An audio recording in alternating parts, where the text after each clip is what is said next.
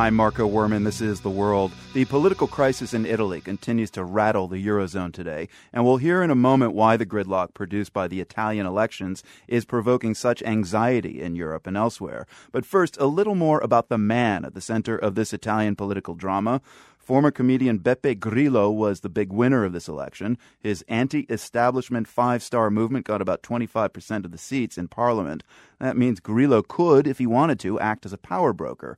Leaders on either the left or the right could form a ruling coalition based on his support, but no dice. Grillo rejects all coalitions. And as for the way forward, here's what he said today in an interview with the BBC. In Italia succederà quello che è successo prima, destra e sinistra si mettono insieme. Today in Italy, what's going to happen is the same thing that's happened before. The left and the right will come together, and together they'll govern a country in ruins. Ruins that they are responsible for. And how long will it last? 1 year, maximum. Then elections once again. And this movement will change the world.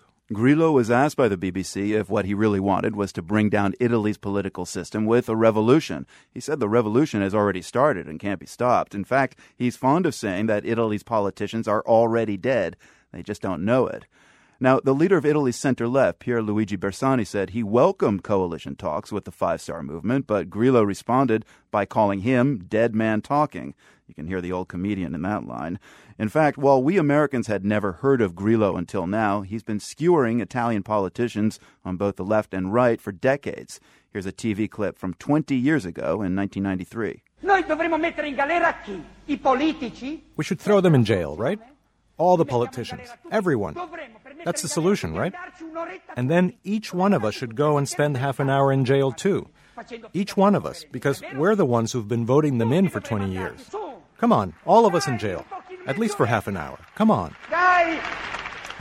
Grillo has never been shy about getting personal with his politician jokes either. When longtime Prime Minister Silvio Berlusconi underwent liposuction surgery years ago, Grillo quipped that the doctors might have actually suctioned part of his brain by mistake. Still, the success of Grillo's movement at the ballot box now is not based on jokes alone. He's tapped into real anger among Italian voters over austerity, the mix of budget cuts and tax hikes that Italy's current Prime Minister, Mario Monti, has enacted at the behest of European leaders. But in his BBC interview today, Grillo said he's done more than just tap into that anger. Noi abbiamo creato in questa rabbia, nella rabbia, la speranza, the hope. We have transformed that rage and given it hope. There was no hope before. It was a rage without hope. And rage without hope creates violence, right? But the rage with hope is different. It's optimistic, not negative. This is a contained rage, and they should thank us for that. It's a democratic rage, and that helps us to move forward. You'll see. You'll see. Vedrai. That was Beppe Grillo speaking to the BBC today.